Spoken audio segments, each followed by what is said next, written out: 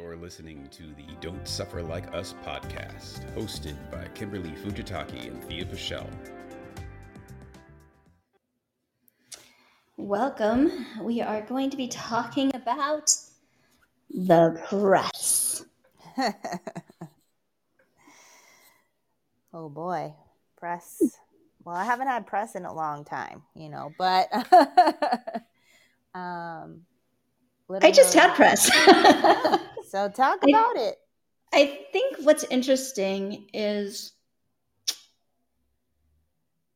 about an interview is you don't necessarily know what's going to happen. So I'm part of a literary nonprofit called Women Who Submit, and we're doing an event, or we did an event with West Hollywood Read, or WeHo Reads, on March 16th. And it's meditation. I start with meditation and movement, and then we go into a writing prompt, and then we read a poem that was a collaborative effort on gathering that we did during the pandemic when we met weekly. So I'm part of this panel, and someone says, oh, who can do an interview with Spectrum One? And I was like, well, I could do it if no one else can, if they can meet at 10 a.m. instead of 9 a.m. in West Hollywood, because that's a drive. And I was like, pretty sure that someone else was probably going to, right? Oh, folly, oh, folly. So someone else was like, well, I can do it. Well, do I have to be on camera? And the person who was organizing it said, yeah, you have to be on camera. And so that person decided not to. And so I said, okay, I'll do it. And I contacted the person in charge of the organization. I said, hey, if you could give me the questions, if you can get the questions from the interviewer that they're going to ask me, that would be really helpful because I like to be prepared. And they said, yeah, not a problem. So I talked to another organizer, and they said, oh, you're going to probably talk about it being Women's Month. You can talk about Women Who Submit, WeHo Reads. Like, it's going to be a really simple interview. And I'm thinking, okay, I can handle this. So I come all prepared. I'm ready. And I get there, and none of the questions that I was prepared for were the ones that were asked. And we had that episode on pivoting. I had to pivot because the person asked me first about something I wasn't familiar with. That was with the city. That's one of the city functions. So I said, I'm sorry, I don't know that one. But beyond that, it went well. And she basically wanted to know about my practice, which was not the line of questioning I was expecting. And even though I know my practice well, I was like, I was prepared to talk about the literary events that were happening.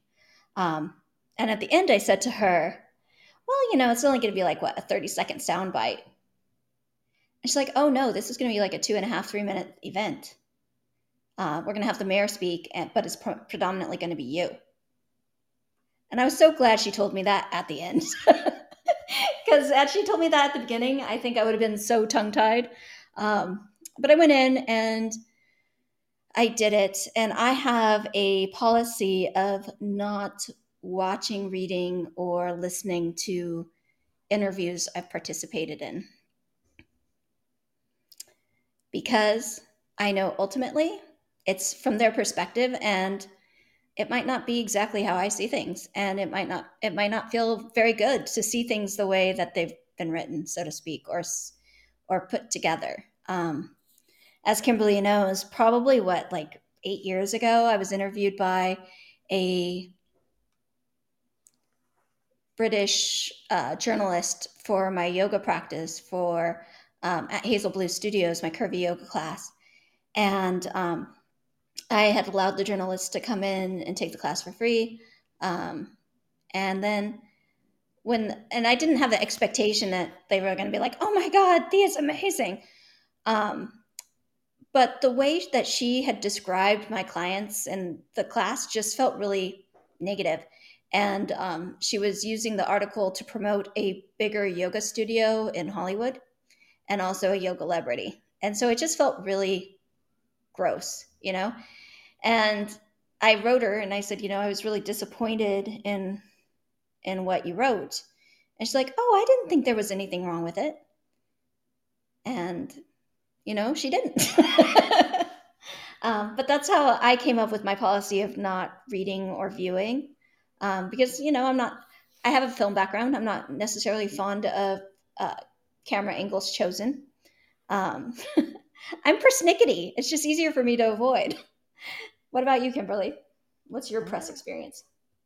Little Heroes Yoga was in the San Fernando Valley Business magazine, and that was an interesting experience just to be able to have somebody interview about kids yoga. That was like during the time where there was a lot of press about the United States saying like that certain schools weren't allowed to have yoga in their schools because of religious implications and things like that. So, we're basically trying to explain, what is yoga and how do we teach yoga to children and what are the differences between adult practice and children's practice. And it was really nice. It was nice to have a little blurb about us and about,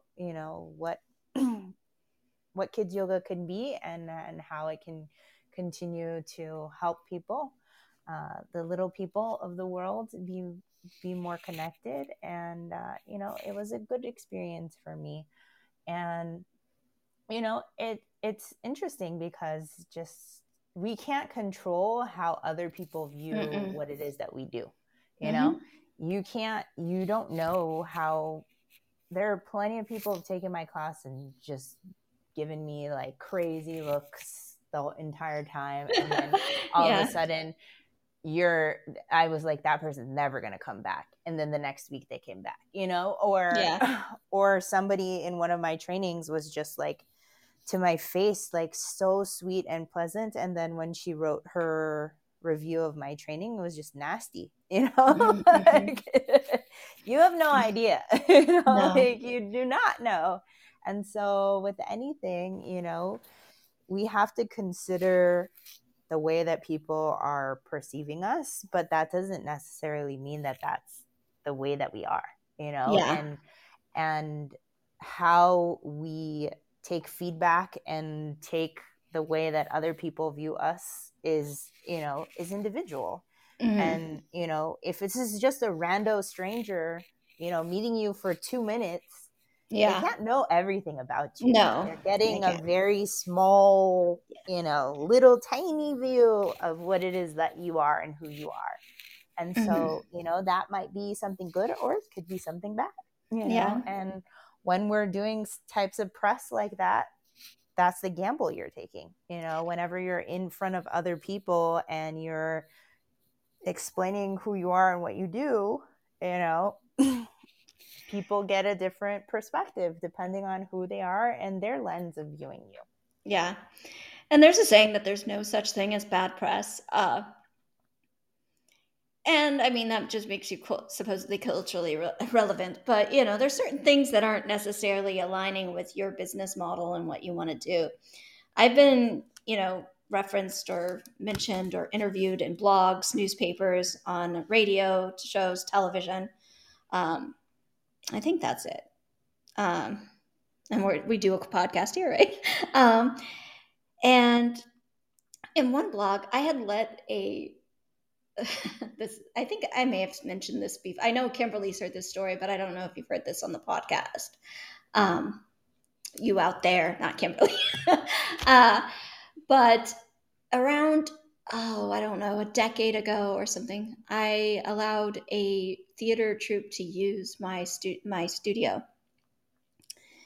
And I didn't know what the play was about. And then there was like a press release and there was a blog article about this play that was about, what do you call it? Possession.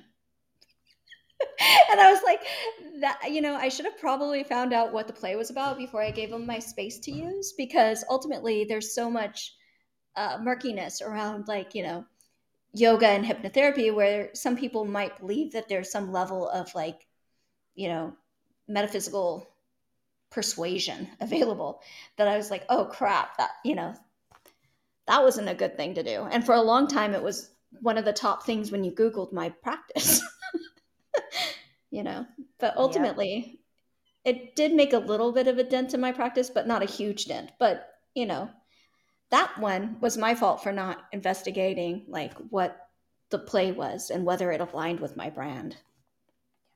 Well, and that's you live, you learn kind of things, like there's certain things that you will be prepared for, and there are other things that you might not be prepared for, like Thea thought that that person was coming to her class to talk about something in a positive way, but then it ended up being not positive, and I think that whenever we're thinking about getting some type of press that we would think that it would be positive, but that's not always the case, and you never know. And so it's important to be as prepared as possible, and even when you over prepare like Thea did and go completely different, like there's part of that business owning and being capable of being in front of person is like being ready for anything. You have no idea what they're gonna ask. I have no idea when I go to lead teacher training, I have no idea what questions they're gonna ask me. But I have to be as prepared as possible. I just think of Ishvari Pranadhana, where it's like, I've done my work. I was prepared. Every interview I've ever done, I've been prepared for, but ultimately, like, I can only show up and do what I do, and what direction that goes in is ultimately up to them. I have no control. I have no power. And that's a lot of things in life, folks. So it really is. And with the interview I did, people are saying it was really great, but I still won't watch it. And it's just because I don't need to, Everybody, everybody's gonna make their own policies and things that, they want to see. Like, in the beginning, I didn't like to watch a lot of the videos that I would take of myself teaching. And it's not because I don't think that I'm a good teacher. It's just that it's weird, Yeah. And that's how I feel. It just feels sometimes strange, and I've gotten more used to it. And, if Thea was on the TV every week, she'd probably watch it, but it was I wouldn't. Depends. I think that you might have to, but it just is, everybody's going to make their choices, and, you just show up as prepared as possible and know that it can go whichever way it goes. Well, I think that listening to yourself is weird because the way you sound outside your head is different than the way you sound inside your head. Yep. So it's not uncommon for people to not like how they sound because there's a discrepancy. There's a differentiation. And I feel like the same thing with recordings.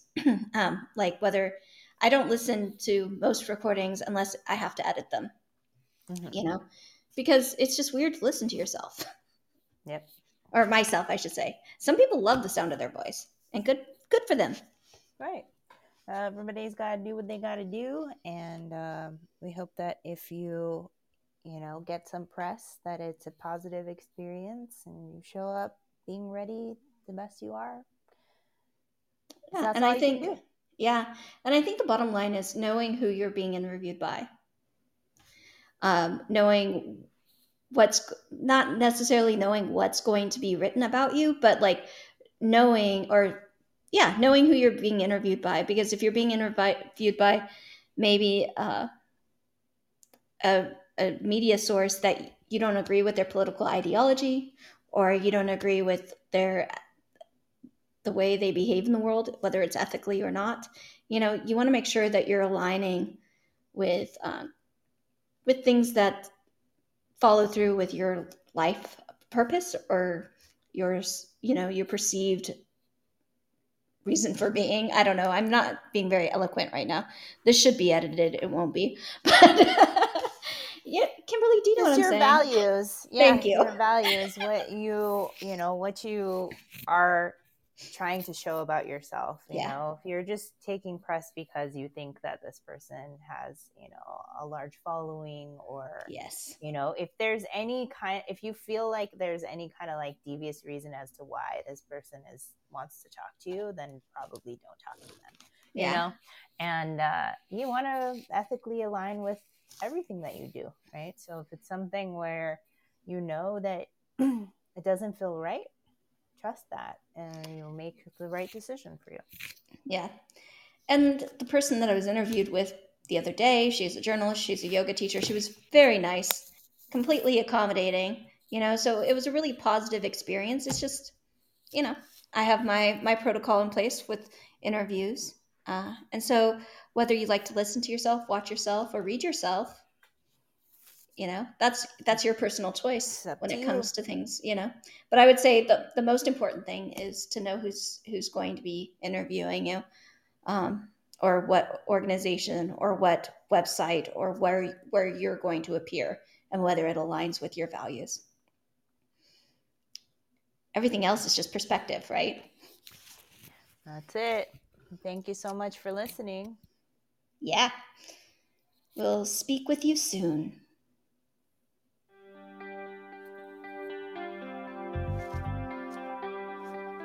Don't forget to join us next week for another episode of Don't Suffer Like Us.